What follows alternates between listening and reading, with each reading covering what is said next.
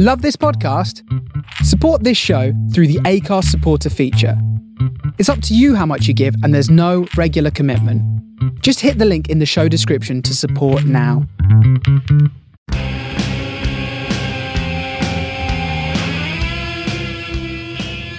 Welcome to episode, I have no idea what number we're on now, and actually I should probably stop saying it in case we want to switch it up a bit. But yes, this is Bug-Eye's Rock Pop Rambles, weekly podcast with some music trivia, a lot of rambles, a lot of non-factual based storytelling. So please do correct us if you want to at rockpoprambles@gmail.com. My name's Angela, and I'm with Paula today from Bug-Eye. You were going to say something, Paula? I don't think it's just rambles and non-factual based. We've delved deep into the internet to research this, although this week I believe you've actually read a book. I have read a book. Yeah, it's the first book I've ever read. No, it's just I have read other books. I did actually read binged a book this week and took loads of notes and then read loads of articles. It's the most research I've ever done. And then when I look back at my notes, it's like, oh, actually, I could have just read Wikipedia or that one article to get this. So I don't know that I'll do that again. But anyway, so I mean, fair play. I think reading an entire book in 4 days for a podcast, that's some going. It's a good book. But I'll talk about that in a minute. Anyway, can I borrow it after? You can. You certainly can. So we are Bug-Eye, a band who have our own podcast called Rock Pop Rambles, and this week's going to be slightly different because at the end of the show I am actually going to chuck our new single at the end because I'm ever so proud of what we're doing at the moment, and we've got an album on pre-order at the moment through Reckless Yes Records. So though this podcast isn't about our music, it's about everyone else's, I do want to share that. So it'll be at the very end of the show, so if you can't be asked to listen to it, you can just not listen to it and switch off. But so yeah, but it's called When the Lights Go Out, so I'm definitely putting it out there. But yes, we are Bug-Eye. Just 1 minute. Yeah. If you can't be asked to listen to it, I mean, how are you promoting our music? Well, no, the thing is, this podcast is about other people's music and stories, and it's not us doing karaoke every week. Although that could be a fun feature. So, we need to get on that. Yeah, so, some people here to listen. Amazingly, people were listening. So thank you, everyone out there listening to the podcast. We've gone global. We've got people from all over the planet listening, mainly because they're in isolation and probably don't have anything else to do. I'm still processing this karaoke idea. I mean, like Peter Kay does carpool karaoke. We could do ISO karaoke. ISO karaoke with household objects as music. Musical accompaniment. Oh, Kerry, I'm totally taking over your drums. Pots and pans, here we come. I mean, I'm moving at the moment and I'm just looking around this place and about the amount of things I could use for percussion. Oh, listeners out there, we were actually talking just before starting this because Paula is packing and she has an absolute pile of shit in her house. Like she doesn't throw anything away. It's like going into one of those kind of antique shops, but without the antiques, just stuff everywhere. So I was thinking that for our Patreon patrons, we could, every month you could select a treasure from the trove and allow people to bid on it. Because we do have a Patreon site, so if you like the show, please do come and join us. Search for Bug-Eye and you'll find us on there. There's CDs, videos, bonus podcast episodes, and stuff from Paula's house now that I've decided that we're going to give away. She's auctioning my shit, seriously. Anyway, should we get started? This week, I'm going to talk about Lily Allen, who I know Paula was cursing me that I got there before she did because I know she wanted to cover Lily Allen, but I'd already started the research. And then my new music discovery is Chemtrails, who I will talk about in a moment, actually. Who are you doing this week, Paula? Well, I mean, I kind of feel like I've been very sort of straight and not autobiographical. That would be about me. biographical in the people that I've covered. So today I've delved deep into the internet. Let's say you're going to cover the internet. The whole of the World Wide Web. Absolutely, that's what I'm covering. No, I've delved into the internet's trashier side, and I'm going to cover Courtney Love's arguments, feuds with different people, and I've got new music from the Sea Monsters, who I think are bloody ace. They are a cracking band. Again, so, you know, I picked Chemtrails, and then you picked who I was also going to contact. Actually, I did contact Sea Monsters for another show, but you've got in there first with them. Yeah, it was the same with my band for Balcony Fest, which is an online festival, which I help curate. It's a festival created by Joyzine, and then a load of other blogs and promoters also help with that. And we all select an artist to put on, and I thought, Sea Monsters! And then Bechdel Sound Test bloody contacted them before me. So it's just like, I'm just last to the post, man. Got to be in it to win it. Right, okay, so let's crack on. Yeah, let's crack on. I'm going to play some new music, so I've rambled enough for the moment. So I'm going to play you Chemtrails, and this song is called Paranoiacs. It is Paranoiacs, isn't it? Yeah, Paranoiacs.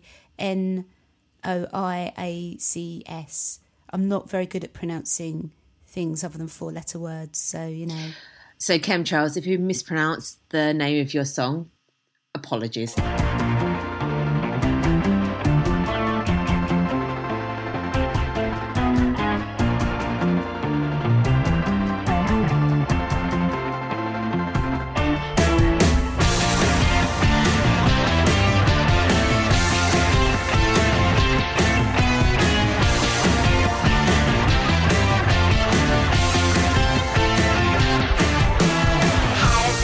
To walk around like that, cut me some slack until my house starts burning. No use in crying over milk turned black when you're stuck in the sap and sinking. Wow, wow, wow, wow. Bottle of whiskey and a baseball bat.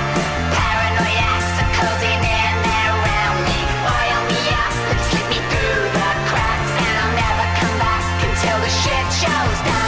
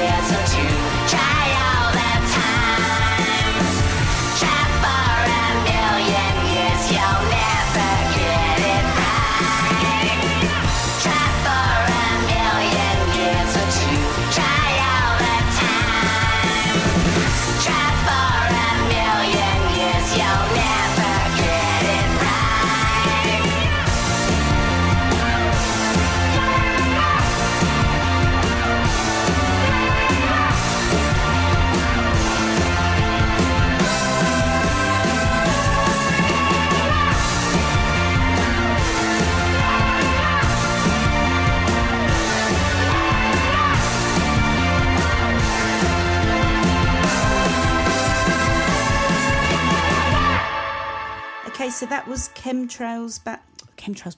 That was Chemtrails.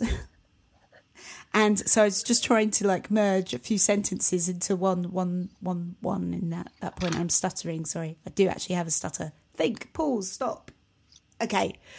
That was Chemtrails and their fantastic song Paranoics. And you can find them on Twitter at chemtrails_band. Search them on Spotify, follow them, like them, add them to a playlist. They're also on Facebook. So you can find them if you search Chemtrails, and they have a Bandcamp too. So what is their Bandcamp? Let me find it for you. Yeah, so it's, if you go onto Bandcamp, it's a dose of chemtrails. Oh, yay, I can't speak today.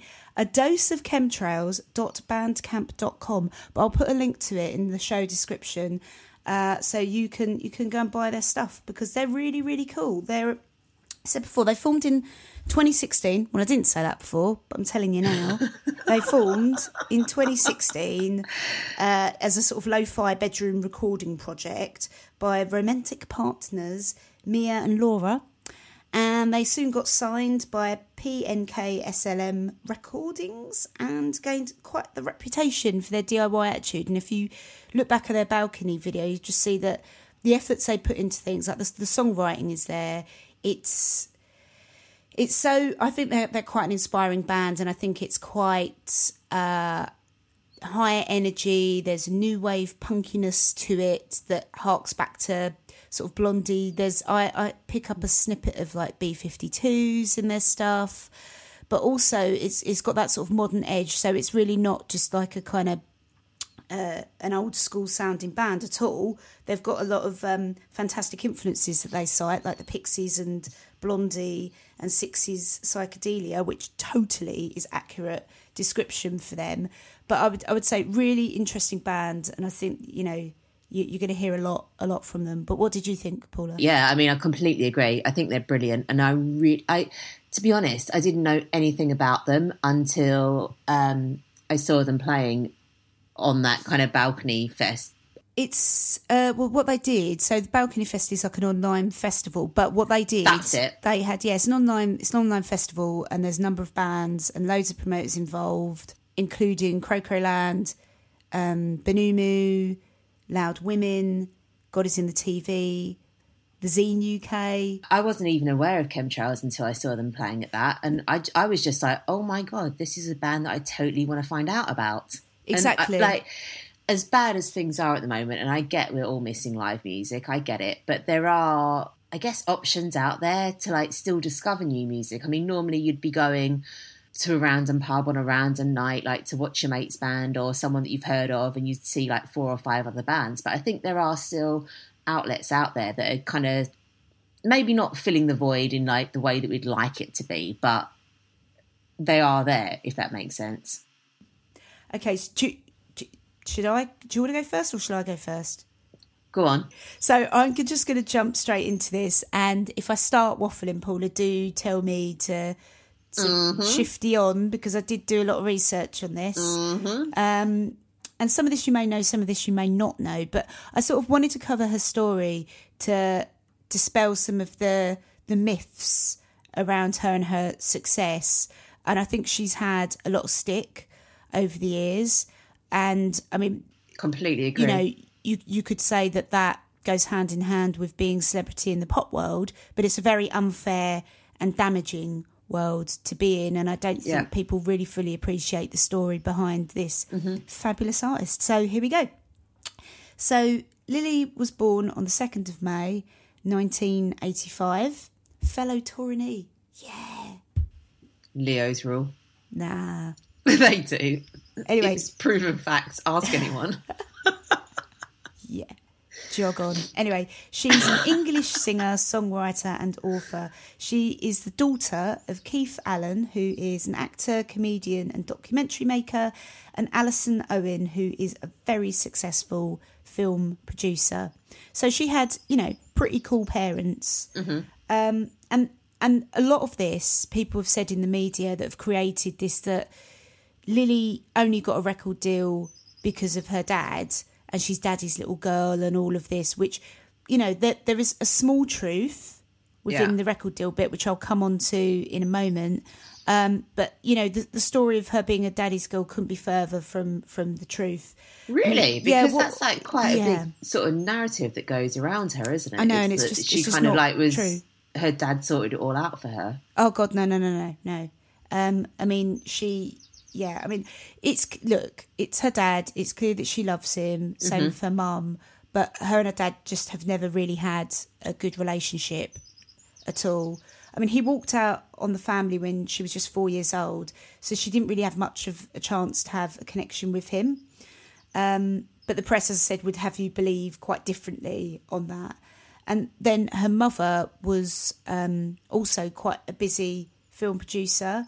And, you know, Lily also had a brother and sister, and she actually quite felt isolated and alone as a child, and vying for her parents' attention, and that just always being a bit of a battle. I mean, her parents were quite young when they had kids and were still trying to, you know, establish their own careers and things like that.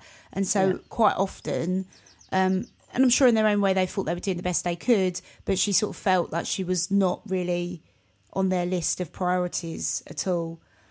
I mean, what she says about her dad is that Dad didn't do childcare. Mostly when it came to Dad looking after us, it was cancellations, crap excuses and disappointments. So, you know, that kind of sets the tone for that. But then her mum did go on to meet someone else. And what I didn't realise was for a while her stepdad, Lily-Ann's stepdad, was Harry Enfield. Really? Yeah. Yeah. I can't remember. I think her I don't know why that's making me smile, but it really is. And like, he genuinely. And he was actually really great. Like, he'd do activities with her. He took on a lot of the childcare and things like that. She just has really kind words to say about him, actually, in the book, where, you know, with regards to her dad, there's this sort of undertone of anger still there. So, I mean, she felt quite detached as a kid. She bounced from school to school. She went to 9 schools in total. So some of that... I was about to swear there, but that's insane, like, as a child. Yeah, like, I mean, well, some of that was... There's not a huge amount of stability there, is there? Well, no, some of it was because of moving around, and some of it was because of her attitude and actually being kicked out of school. I mean, she actually was expelled from a boarding school through deciding to just go to Glastonbury. Really? And she was kicked out. So there's also this rumour that, Lily talks all street and things like that, but she's really posh and XYZ. And look, she went to various schools and she never really got on at any of them. She didn't last more than a year at most of them. Jesus, that's insane. No, exactly. So, I mean, if I could just crack on with this. So she didn't get any GCSEs. She didn't go to college or university. She quit school basically at 15. And one of her, like, kind of walking out comments was to a teacher who she does actually thank in the credits of, I think it's her first album, who basically said that she was going to amount to nothing through walking out of school. And she went, well, I'm going to be a singer. And, you know, at the time, Lily didn't even know why she said that, because she wasn't really into... She liked music, but she wasn't really, like, a singer or performing or really had that on her radar. So, you know, that was her parting comment. And she said that because she'd said it out loud, she sort of had to make it happen now. So, yeah. And Fair play. Yeah. That teacher's a dick, by the way.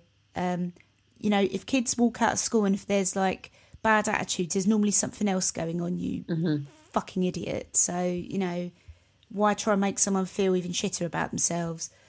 Anyway, fact, Lily did do her first solo performance at junior school, though. She sang Baby Be Mine from Dumbo. I don't know that I've seen Dumbo, to be fair. Oh, Paulie, you've never seen anything. And I don't think this is the time to be watching something like that. It's going to be too emotional, isn't it? No, it'll make you cry. But anyway, it was a significant moment for her because she was picked to sing and she'd pretty much felt invisible growing up, and with her dad walking out and, and all of that. So, I mean, her mum was flat out with work, so I'm not saying that she shouldn't have been working, but I suppose for a child, she was just finding that quite difficult. So when she was selected, she was picked out to sing. It just made her feel really quite special. And that feeling stuck with her. Anyway, like I said, Lily quit school. She went to work as a waitress. She worked as a runner for production companies. She grafted still, you know. And then she'd also started to hang out with her dad at a studio because she did want to have her dad's attention. So she sort of did whatever she could. So she hung out at the studio while he was doing sort of coke and getting drunk with his mates, who formed a band, actually. He formed that band with Damien Hirst, the artist, and Alex James from Blur. And that band was called Fat Les. Do you remember that?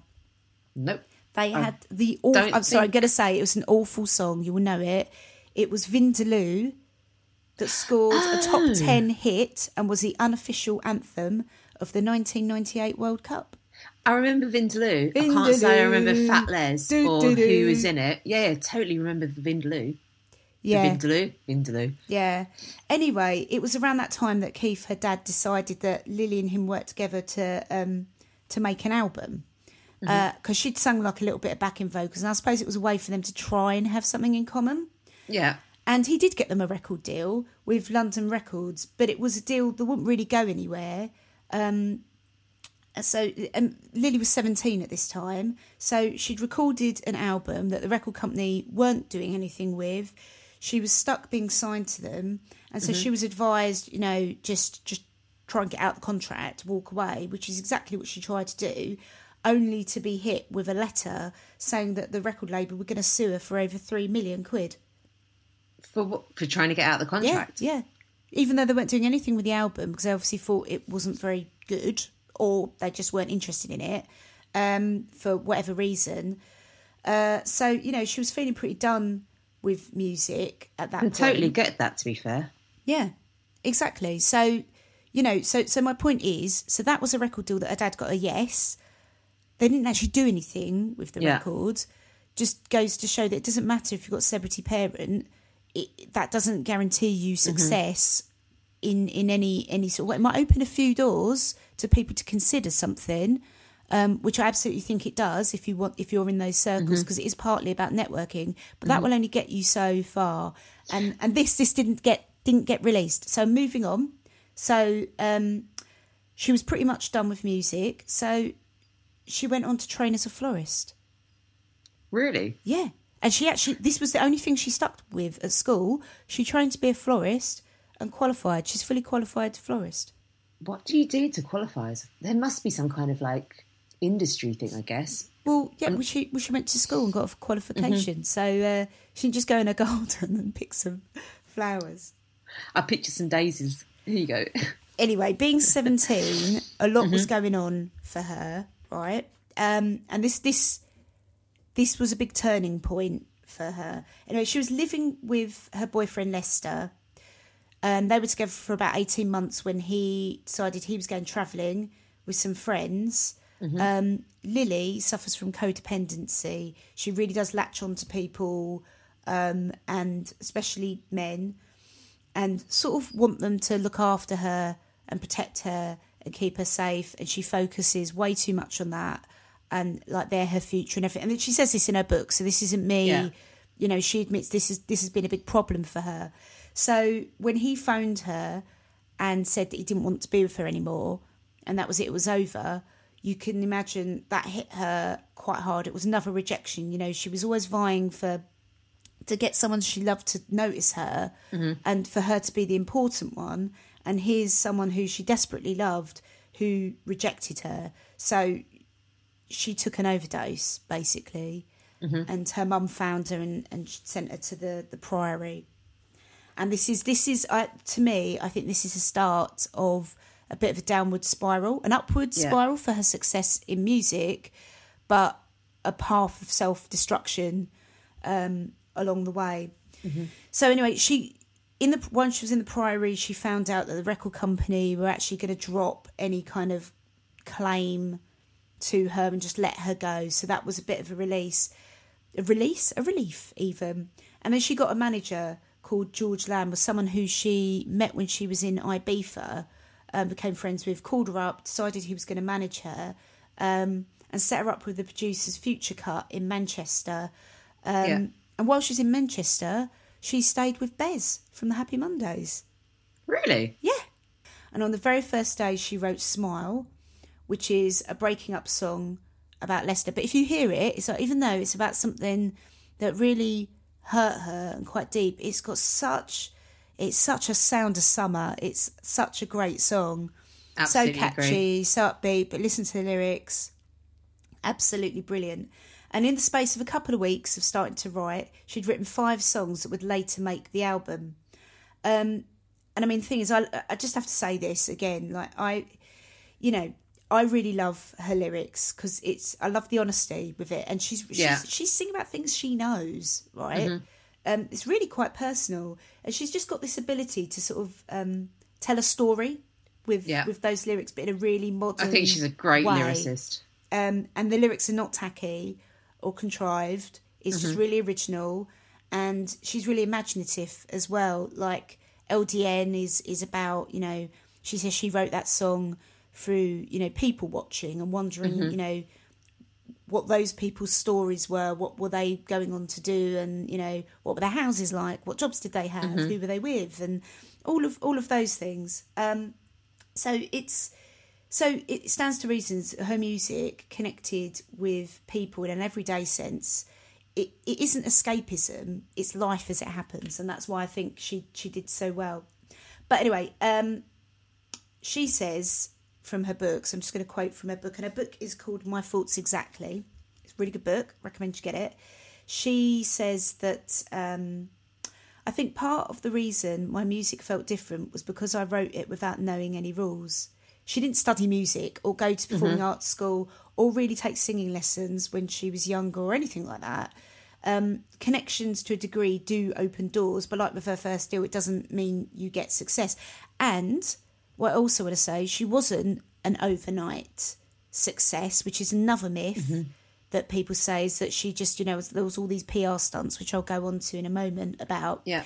But anyway, she had these 5 awesome songs and they were shipped to every record label pretty much on the planet, and they were rejected. No one wanted them. Yep. I didn't know that. Yep. So again, can people please stop saying because of her dad that she had an easy ride of it? She didn't. Like a lot of artists, she got rejections. She may have got some inroads, but those inroads still weren't interested in signing her. But anyway, read the book. She goes into a lot about this, and I'm not going to read her book word for word or anything like that. But please narrate it for me. But yeah, on Wikipedia, so I'll just skip to, because I want to make sure I quote other people. It says that in 2005, she finally did get a record deal with Parlophone, and it was for $25,000. Which isn't a huge amount, really, is it? No, it's not, and that was for 5 albums. So that was a really rubbish deal. But the thing is that labels, even though they signed her, they just left her to it. They didn't really do anything with their. They had like a Coldplay release out there. They had an All Saints comeback album to plan. Not an excuse, but the point that I'm trying to make here is that she got a record deal, but they didn't. She still had to graft. She made this happen, and I'll tell you how she made it happen. I mentioned before that we're led to believe that there was this whole PR stunt campaign around her, and it was an overnight success on social media. But that's not true. But here's some of the things that happened. All Saints was supposed to record with Greg Kurstin. Oh, I'm so rubbish with names. Producer, is famous as well. So, but that's why we have our corrections email. Exactly. rockpoprambles@gmail.com. Anyway, All Saints pulled a no-show, so rather than lose studio time and money, they said, where's that Lily Allen person, she can go in there and use that time. So she worked with Greg, and she'd work with him again in the future, recorded some stuff, and she basically just put the tracks on her MySpace page, because again her label weren't doing anything. MySpace, yes, so she had a MySpace profile. Old school. She had a true DIY spirit and embraced this platform, not knowing that, this would be the future of how a lot of artists would promote themselves, remember. So there wasn't any tried and tested way of doing things on these platforms. But she was on there, and she met people using it. She chatted with fans. Yeah. And it was a place before it was absolutely saturated with artists trying to do the same thing. So she made mixtapes that she'd put online and say, does anyone want them? She chatted with people. So she really connected on a one-to-one basis with people. She wrote a blog even, which is these late night rambles, because she was very honest on there, and there was no filter. Let's just say. Anyway, traffic started to build, and she did things like she made 500. She talked her label into doing this, and they went, "Okay, we'll run 500 copies of a 7-inch. 500 copies. This is Parlophone. Like, come on." All right. Anyway, they made 500. Drop in the pond, isn't it? They made 500 copies of a 7-inch, which pretty much sold out immediately. And then came the call for her to be on the cover of Observer Music Monthly.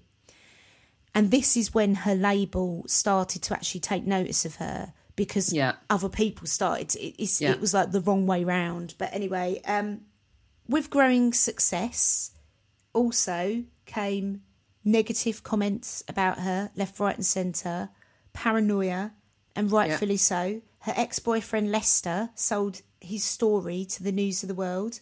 The headline being "Our Mad Sex Romp in the Forest" on E! What?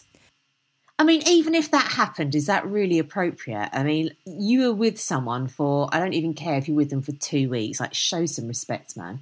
And so it was just like the portrayal of that. And then obviously there's things like, internet trolls, more shitty headlines about her weight, her attitude, etc. She's 17. I was just about to ask, what age was she when she did this? Because, man, like, I can guarantee you at 17 I would not have been able to process that.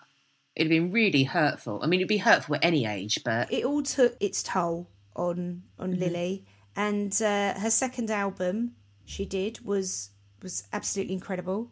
It won 3 Ivor Novello Awards in 2010. Yeah. But by 2019, the drinking and drugs and partying really, really was... she had a real problem.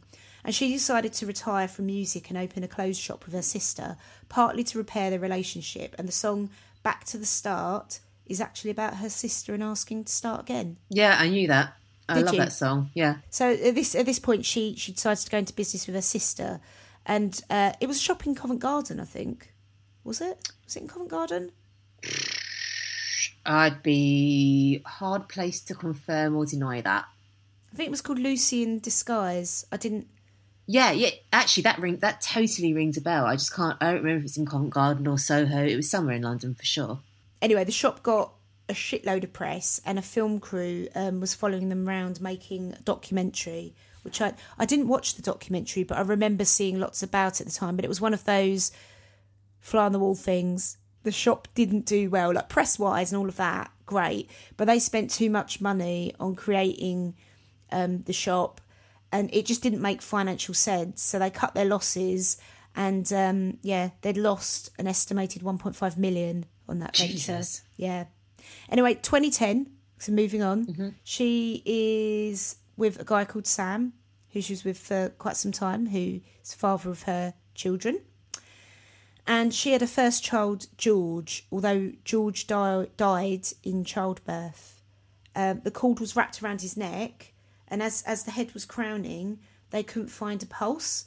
So he died, and she was still made to... Well, not still, because you have to at that stage. She still had to go through the labour, and it took 10 hours to get George out. That's so traumatic. I can't even imagine how horrific that must have been.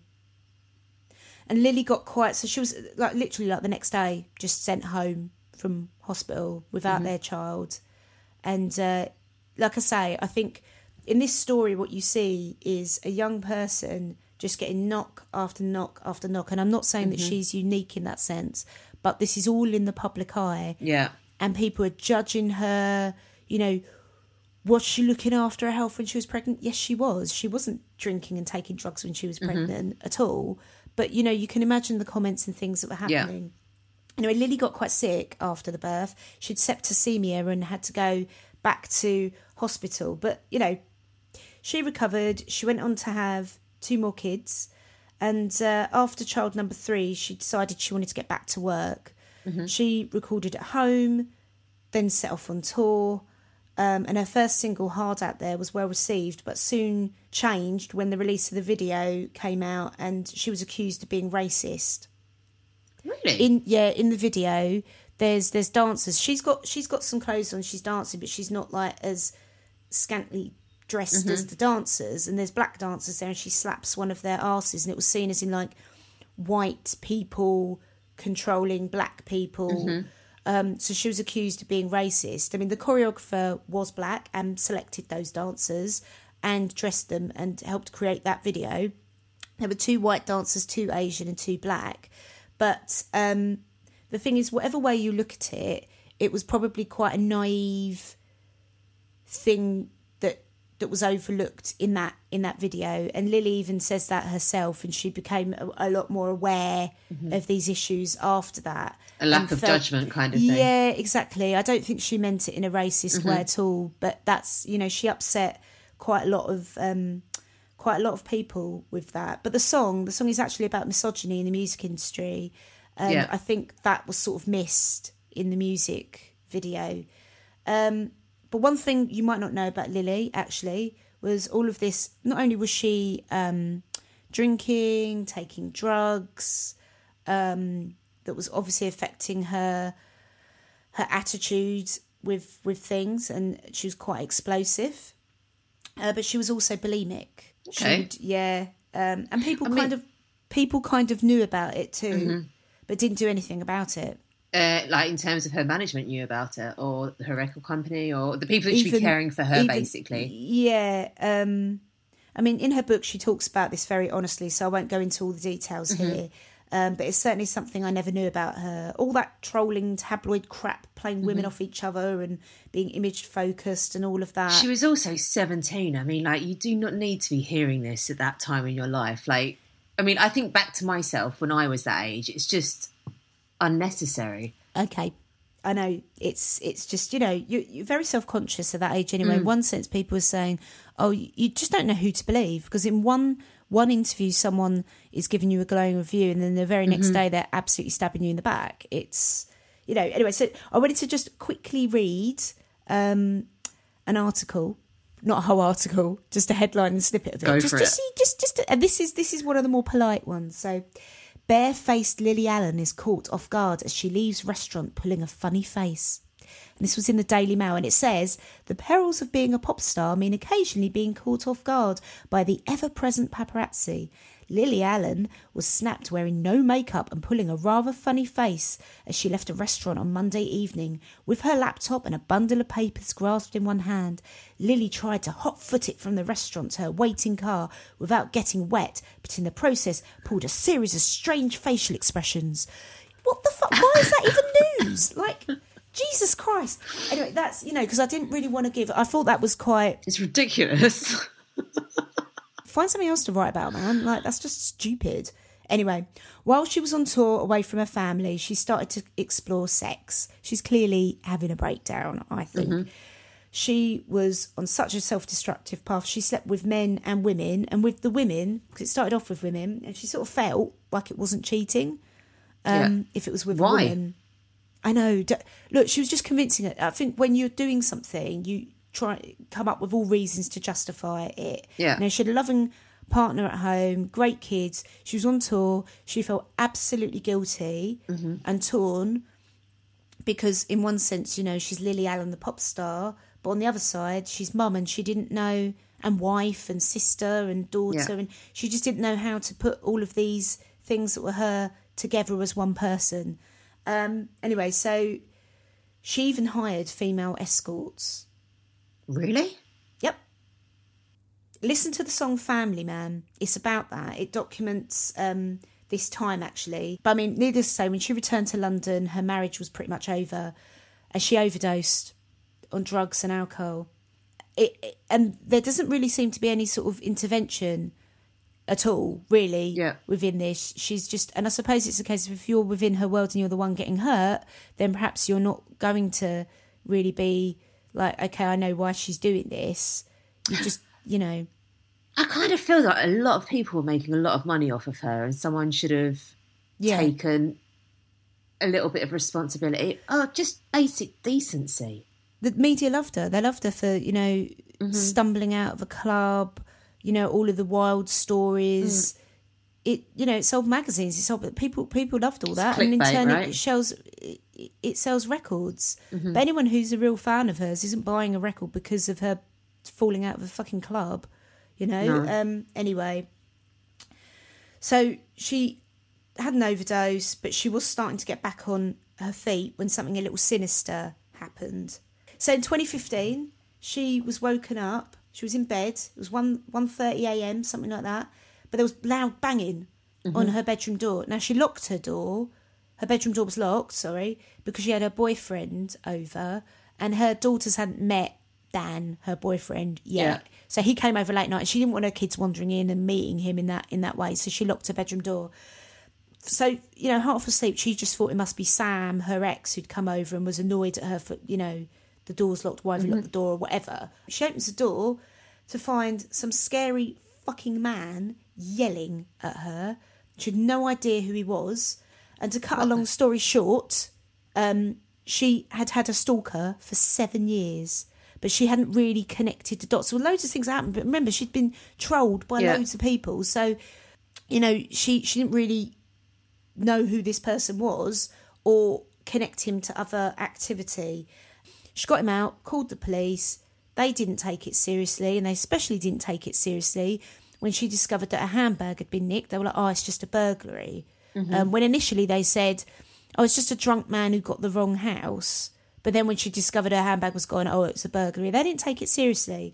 After the incident of being in the flat, something niggling was on her mind about it.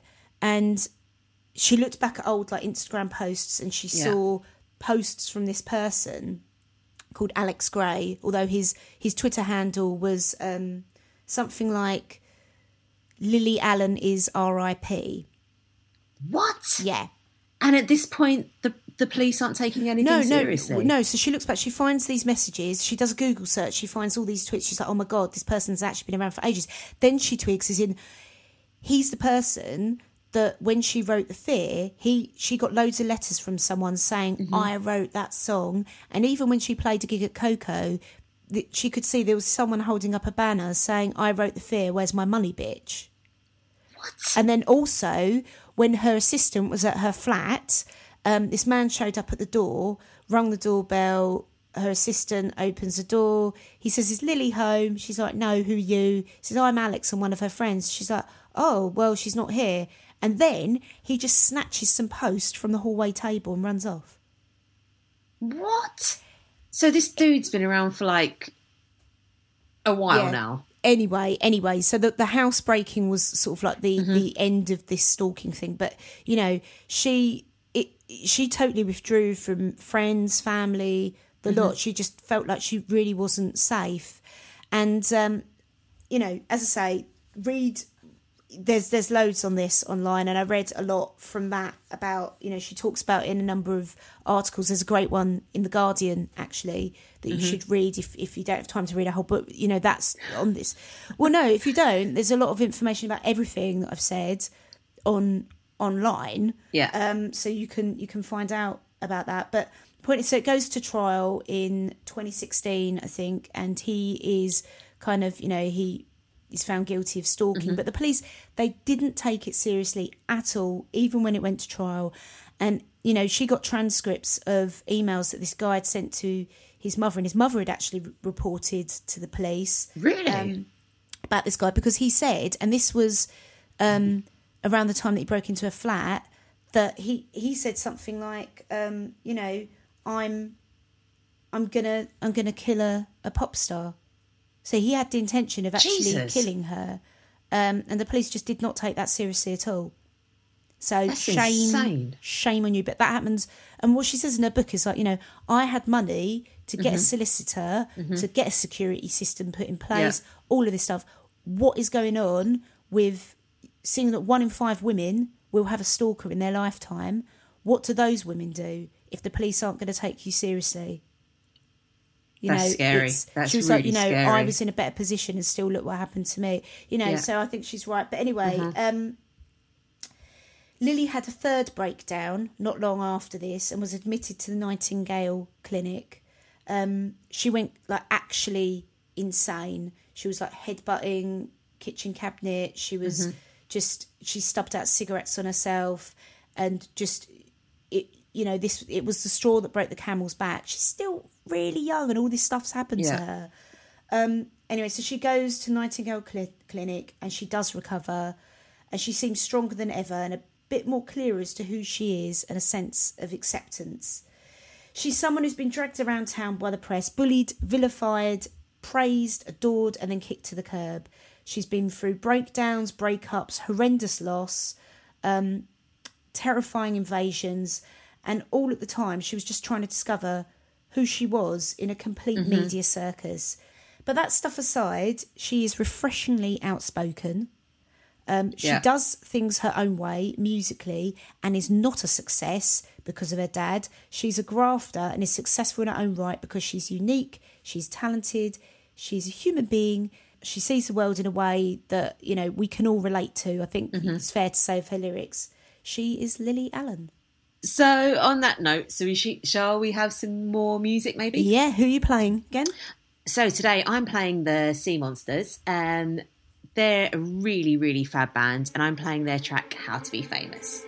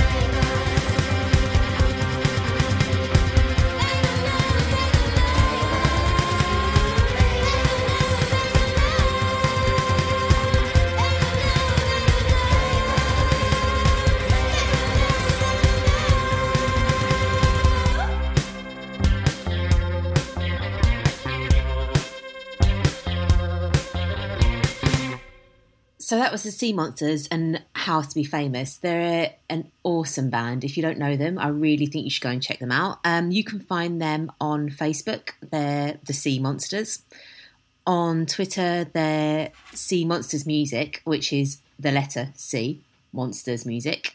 Also, their Bandcamp is cmonstersmusicbandcamp.com. So definitely, like, in these times, it's quite hard for smaller bands probably to try and keep things going, keep the momentum running. So definitely go and check out their Bandcamp, buy their music, and if you do nothing else, give them a stream. Right, so who are you talking about this week again? Was it Courtney Love and her feuds? Yeah, I mean, I felt like everything I've done's been super kind of serious, so I thought I'd do something quite... And feuds isn't serious? No, I thought I'd do something a little bit more lighthearted, but when I actually got into researching it, it's quite dark, actually. Well, I think that's the nature of feuds, really. I don't think they're a walk in the park, are they? No, really? It's not just feuds, but anyway, I'll come back to that. So, okay. Should we start with probably the most famous one?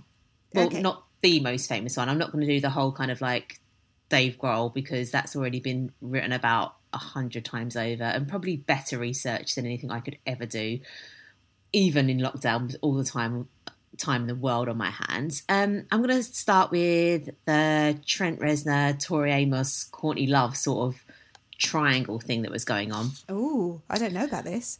Really? No. I thought that's something you'd be aware of. No, I mean, I avoid I don't know why. avoid gossip.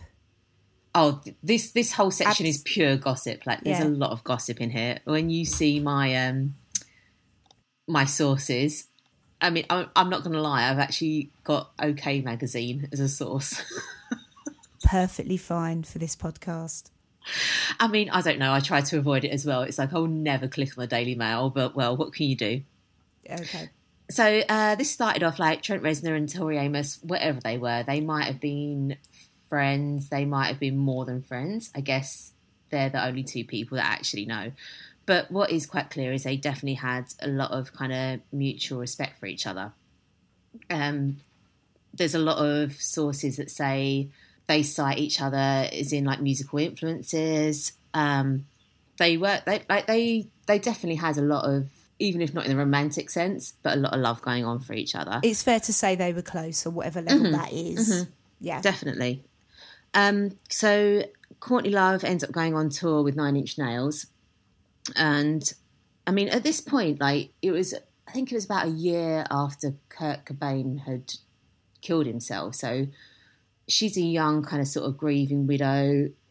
She's probably not in a very good place. I mean, like Trent Reznor described her as like completely intoxicated the entire time and a complete fucking mess, which is something that she completely owns and admits to. She's not denying that. But what came of that was, while they were on this tour, whether it was something that actually happened or not, it was definitely something, like, it was something in her mind, at least, that there was a relationship between them. You know, I mean, like... So hang on. So she thought that there was something sexual going on between them. They were in some sort of relationship? What?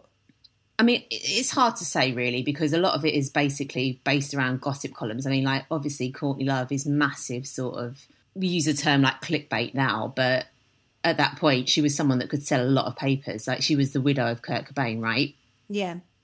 So there was a lot of gossip and a lot of kind of stories going around about her. I mean, he says, like, that, you know, he was saying that she was someone that was quite broken and quite damaged.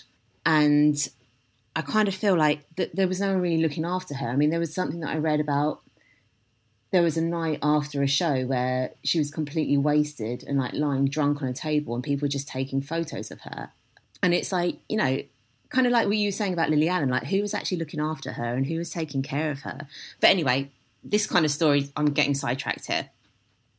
I mean, like, you know, there were a lot of famous quotes that she made about it, about, you know, you shouldn't call your band 9 Inch Nails if you've got a 3 inch and things like that. So she was also sort of fueling this as well. But I mean, so can I just, because it's not clear to me right now. So so someone started to rumour that there had been something between them, and it's not verified, but there was some bitchiness. Is that what you're saying now? Yeah, I mean, there's a whole load of bitchiness. I mean, the rumours were that, you know, like she'd broken into his hotel room while they were on tour, that she'd got pregnant by him.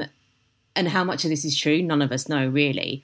But they had some sort of falling out, so she's saying... So she's... Because it's not just rumours then, is it? If she's turning around and saying he's got a 3-inch dick, she's obviously seen his dick if she's saying that, right? I mean, he says no. I mean, like, his take was that she was really pissed off because, like, he wouldn't be her boyfriend and it wasn't going to be, like, a big romance of the century kind of thing. But her take is that something did go on between them. I mean, like, it led to him writing a song called Starfuckers Inc., Oh, nice. which is like, exactly, yeah. I mean, like, yeah, it's quite a brutal song. I don't know if you've heard it. And like also in the video, there's kind of like a sort of a, whether it's meant to be Courtney Love or not, it certainly kind of looks like her. And it's a little bit of a, not the nicest portrayal of her. Okay, so, yeah. So it's not... So there is rumours, but it's both of them as well that are basically getting into this public bitch fight, really. Spat, yeah, total spat. I mean, but like where kind of Tori Amos comes in is that apparently it sort of destroyed the relationship between Trent Reznor and Tori Amos. And I mean, like he says it was down to like sort of malicious meddling from Courtney Love. Read into that what you will. No, Also, carry on, sorry. Yeah, no, I was going to say, well, to be honest, I mean, it sounds like obviously childish behaviour on both sides, and I don't know a great deal about this, but if he's going to do a music video that is really nasty about someone, some of your friends are not going to agree with that, mate. You are going to, you know, lose some friends over being an arsehole. But then so did Courtney, right? Like, I'm not saying, you know, at the time, you know, she was famous for not being very nice to people too. So yeah, and then also like Tori Amos wrote a song called Professional Widow, which I mean, like she's never come out and said that's written about Courtney Love. Credit to her. Like she's never really gone into that too much. I mean, she says it's about her own experiences, not based on her. But then there's other interviews that I've seen where, you know, people have said that it's about her, about Courtney Love rather, sorry. And she's been quite evasive about it, almost like kind of smirky about it, if that makes sense. And I think a lot of the press really sort of latched onto that song. So I need to hear that song from Tori Amos. I need to listen to that again. That's what I like about this. So I'll listen to it with a new view because I didn't know that. So yeah. Yeah, I mean, like it's quite hard to say. I mean, I started this podcast sort of researching songs that were about Courtney Love, and these two songs definitely came up. But I don't know. I think it's like it's so open to interpretation, isn't it? Well, yeah, that's the thing, and I don't think you should just. I mean, I'm going to listen to it because now obviously there's a different context to it. To, you know, a song that I enjoy, but it's certainly not going to change my view of the song or anything like that. And people take from music what they want, right? You know, it shouldn't matter what the. Well, I mean, it does matter what the person who wrote it's intention was with that song, I suppose. But you know, I think it's people do just take their own meaning from things. Anyway, sorry, I'm rambling. Moving on. What I found kind of strange about the whole situation was that there was such a sort of press interest in it, if that makes sense. And this is before the time of like where the internet was a massive thing. I mean, subsequently, like let's be real, Courtney Love has taken to the internet and Twitter bashed a lot of people, but at the start, this was all written in print, and it's like, how did you feel like this was such a newsworthy situation? Well, I suppose having a song written about you is, you know, and the whole drama around it, it's the media circus, isn't it? It's like a glimpse into someone's life, and this is someone that, look, I don't condone some of the stuff that, not that she needs my approval to do anything, but, you know, there's been a lot of shitty behaviour, but also there's been a lot of addiction involved, a husband who's killed himself, a child to look after, the pressures of being a celebrity and almost becoming this cartoon of yourself, right? And playing up to that. And then, you know, who is the real me, who isn't? Where is the line of that from rock star performer that, you know, bad behaviour is absolutely celebrated and condoned and expected to, I need to be a bit of a normal person here with a child, and how you manage all of that when you've got a drug addiction and all of this crazy stuff going on around you. So, yeah. Don't do drugs. You'll be an arsehole. I also kind of feel like if that was a male behaving like that, it would have been maybe reported slightly differently. Absolutely. And a lot like that part of the story anyway, like a lot of the language that's used around it. I mean, it's not like she confirmed something. It's like she confessed. It's like so dramatic and so, do you know what I mean? Yeah. Yeah. Like, totally over the top. Well, it was like a lot of the headlines I could find about Lily Allen, which was why I didn't want to, and I'm not going to repeat them, focused so much. I mean, there were a lot of good music reviews as well, don't get me wrong, but, the mass of domination of terrible headlines about someone's look, someone's behaviour of coming out, just absolute gossip and fueling this situation. And I suppose stars at that time kind of help that engine keep running when they've got problems, and they keep doing things in public that an everyday person who's going through a breakdown would do, and obviously that's not going to be talked about, but all of this is in the public eye, which then fuels further their behaviour perhaps. But that's me pretending to be some sort of psychologist here. And no, but I think there's something in what you said about kind of almost becoming like a caricature of yourself, if that makes sense, and needing to like sort of keep that rolling. And I feel like with Courtney Love, there was a lot of that. It was like, what is she going to do next kind of thing. Yeah, more outrageous and more outlandish. That's what they wanted. More. Really, that's what I remember. I mean, I was a big fan of Hull. Still am. Still love music. I wasn't a fan of Courtney's behaviour, but that's why I just stopped reading stuff like that, because it's like I just want to enjoy the music rather than have that tainted by all of this other stuff going on. Yeah. Really? I mean, okay, we've gone completely off on a tangent here. Sorry. And no, my fault as well, and neither of us are psychologists. But anyway, going from two supposed songs that were potentially written about Courtney Love to one that was generally acknowledged, I'm going to talk a little bit about Gwen Stefani and Courtney Love. So in 2004, Gwen Stefani released Hollaback Girl, which was widely reported to be a kind of comeback song. Comeback record. Yeah, fair to say. Comeback song to something that Courtney had said about her. The quote was... a comeback song as in like a response to something that Courtney Love... Right, okay, sorry, I thought you meant comeback as in for her career, but okay. No, she had a pretty bloody good career, didn't she? I mean, between No Doubt and her personal stuff, she did pretty good. Yeah. So apparently Courtney had said, being famous is just like being in high school, but I'm not interested in being a cheerleader. I'm not Gwen Stefani. And then she kind of continues on about, like, how she's in the smoking sheds, like being the kind of cool girl, if that makes sense. But all of this kind of went back to a little bit prior to that. So Gwen Stefani was famously married to Gavin, is it Rossdale? Yeah. The guy from Bush. Yeah. Do you know who I mean? Yeah. Bush.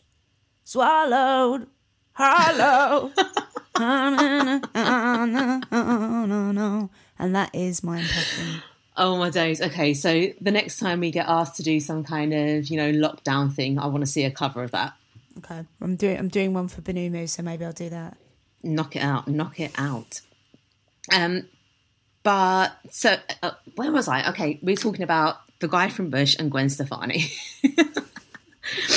Okay, so they kind of met when Bush and No Doubt were on tour, started a relationship, had a little break. During this time, the guy from Bush, so I'm going to call him Gavin Rossdale, decided to kind of have a little affair, fling, dating, whatever you want to call it, with Courtney Love. From that time, she says that everyone gave her so much shit because Gavin sounded so much like Kurt. I mean, your opinion on that is your opinion. Whether you think he's got his own sound or he's trying to copy someone else, it's kind of neither here nor there for me. We're talking about the press and about how they portray people and about the kind of headlines and people being like very much kind of a clickbait money ticket type thing. But I think this is an example of where she doesn't always help herself. Do you know what I mean? Like, if you go out saying something like that, of course people are going to latch onto it. But was that in the press before she said that, or did she put that in the press? That's a direct quote from her. Oh, fuck. Right. Oh, okay. I've done my research. You've done your research. Yeah, but who are all these people that are saying that? Maybe that was something that had been written about before, because that's what she's saying, right? Yeah, I mean, that's probably fair to point as well. If anyone wants to go and research this, you have our corrections email address. But anyways, so on to this. So like Gavin Rossdale and Gwen Stefani get married. She's quoted as saying that quote about being famous, like being in high school, and like directly naming Gwen Stefani in a magazine called 17, which I'm guessing is something like an American Just 17. And like Gwen Stefani took a little bit of offence to this. She was like, you know, that's totally not cool. That's not something that was seen as being cool in high school. And I don't know where she's coming back from that. She went off and wrote Hollaback Girl with, I think it was Pharrell Williams. And actually went out in the press and said like that she was being bullied by her, which might be a little bit dramatic, but well, it is what it is. But what I quite like about it is that in the video, she's kind of got all the references there to being a cheerleader. Like she's there, she's in the cheerleader garb. I mean, the lyrics for the song reference like the bleachers, kind of like meeting up without teachers, things like that. And yeah, it's if you want to have like a comeback song to something that someone's made you upset about, I think it's a great example of it. But Courtney Love also took it a little bit further. She wasn't just going to leave it there. This was in 2004. And then in 2013, she's still kind of referencing this sort of weird tabloid feud they've got going on. And she goes, at this point, I don't know if you know that Gwen Stefani has a clothing label. Yeah, I do, yeah. At this point, Courtney Love was launching her own clothing label, and she kind of sort of just starts going after anything that she can. I mean, she's like sort of saying that, you know, all of this, everything that Gwen Stefani's built up herself is down to her husband, or her ex-husband now, that it's nothing to do with her. I mean, her quote was, she never would have bet it. Like, the funny thing is, I never would have bet on Gwen back in the day. And that her fucking empire has been built up by her husband because he's got nothing else to do. His band never really did anything. So as much as I have sympathy for her, like in terms of, or when I say her, Courtney, in terms of, you know, the way the press has treated her, she doesn't ever help herself, and she kind of just keeps going back to these feuds, which is something she is a bully. She is a bully. Like, there are loads of stories out there of her like losing her shit in a rehearsal and throwing a guitar at the bass player and then the bass player leaving and stuff. I don't know if that's true, but you know, again, I'm like playing up to that. But it's just like even the quotes from her, which is why I just stopped reading anything. Yeah, because you know, she's just been a dick to some people, and she admits that, but doesn't seem to be sorry for it. And I just think this girl on girl bullying shit has to stop, really.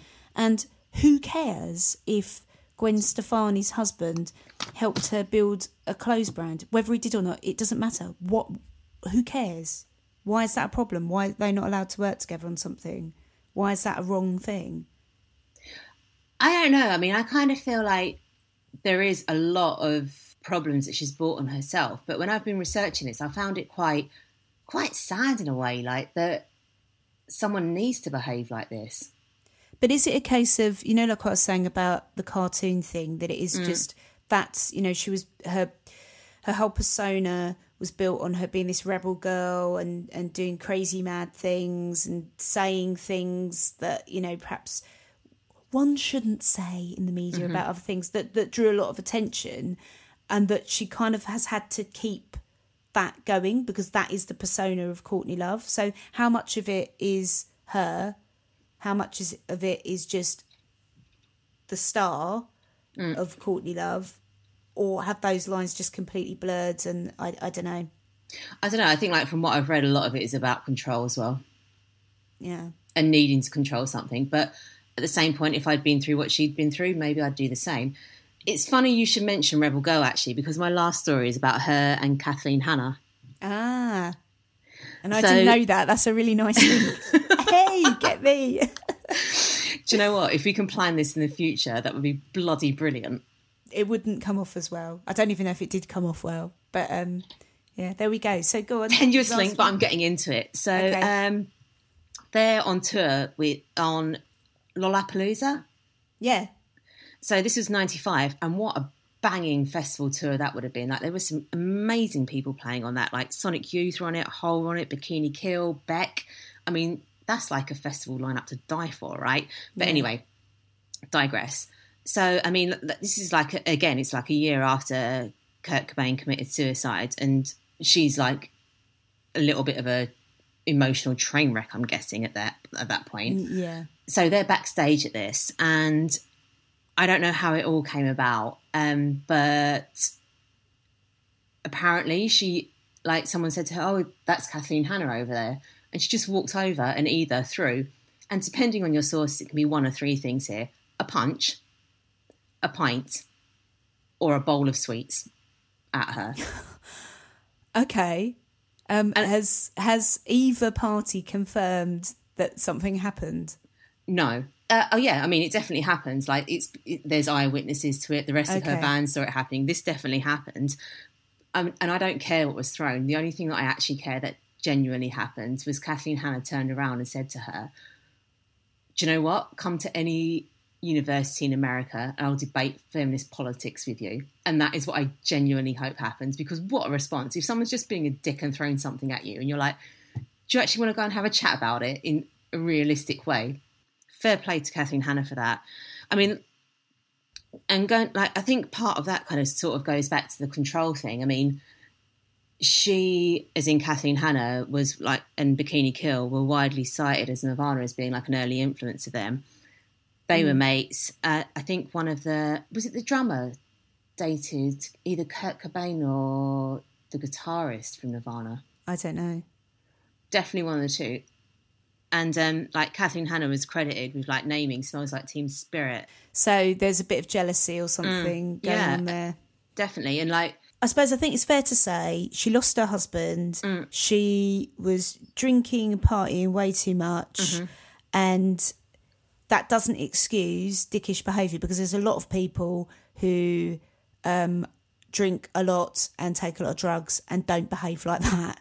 So no, it's fair, but I also kind of feel like at some point that Hole's management should have stepped in. I mean, at the same time, if you believe the rumours that are true about Courtney Love, maybe she's not someone that can be managed, but someone should have been looking after her a little bit better.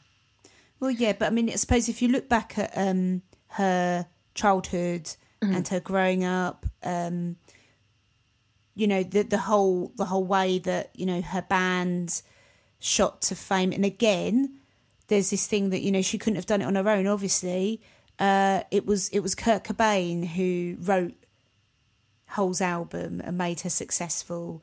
You know, there's that thing, like, a woman can't just be successful on her own back. Yeah, and I think that's, you know, also very, that if you're a performing art, if you're a musician, that's something that's going to be really hard to hear about yourself, right? I mean, Exactly. It's like, you've worked for this, you've kind of put your blood, sweat and tears into it, and someone's trying to take it all away from you.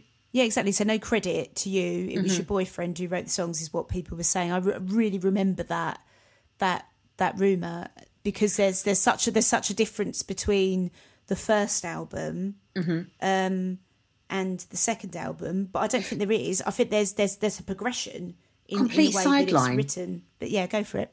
Did you know the first album was produced by Kim Gordon? No, I didn't, actually. Pretty on the Inside is produced by Kim Gordon, if you believe the internet. I mean, I've not looked at the record sleeve myself, but Yeah. I thought that was pretty cool. Again, I'm going to listen to that again today. Not in front of Beth. It's a bit, you know, don't know, picking up some words that are in there. I don't know. Start them young with the correct educational training in music. Oh dear.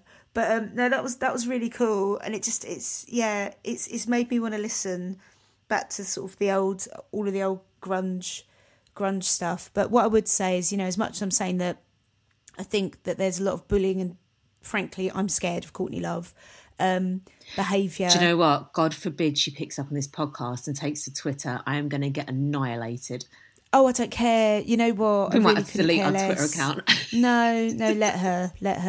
Look, because I'm saying I think, you know, her band was absolutely ace. I think she's very talented. I think that there's been a lot in her life that's not been fair and not been great.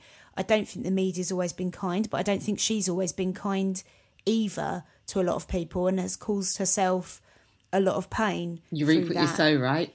Exactly. But do I think that she shouldn't be celebrated as a musician and quite influential for the time? Of course she should be celebrated. I love what Hole did, and I wish that they would get back together and do another album. But, you know, I don't think that's going to happen.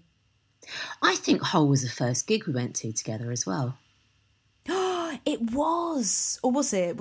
It was either that was at Brixton Academy, or it was Blur at Myland Stadium. I think it might have been Blur. The whole tickets were my birthday present from my parents, I think, or someone.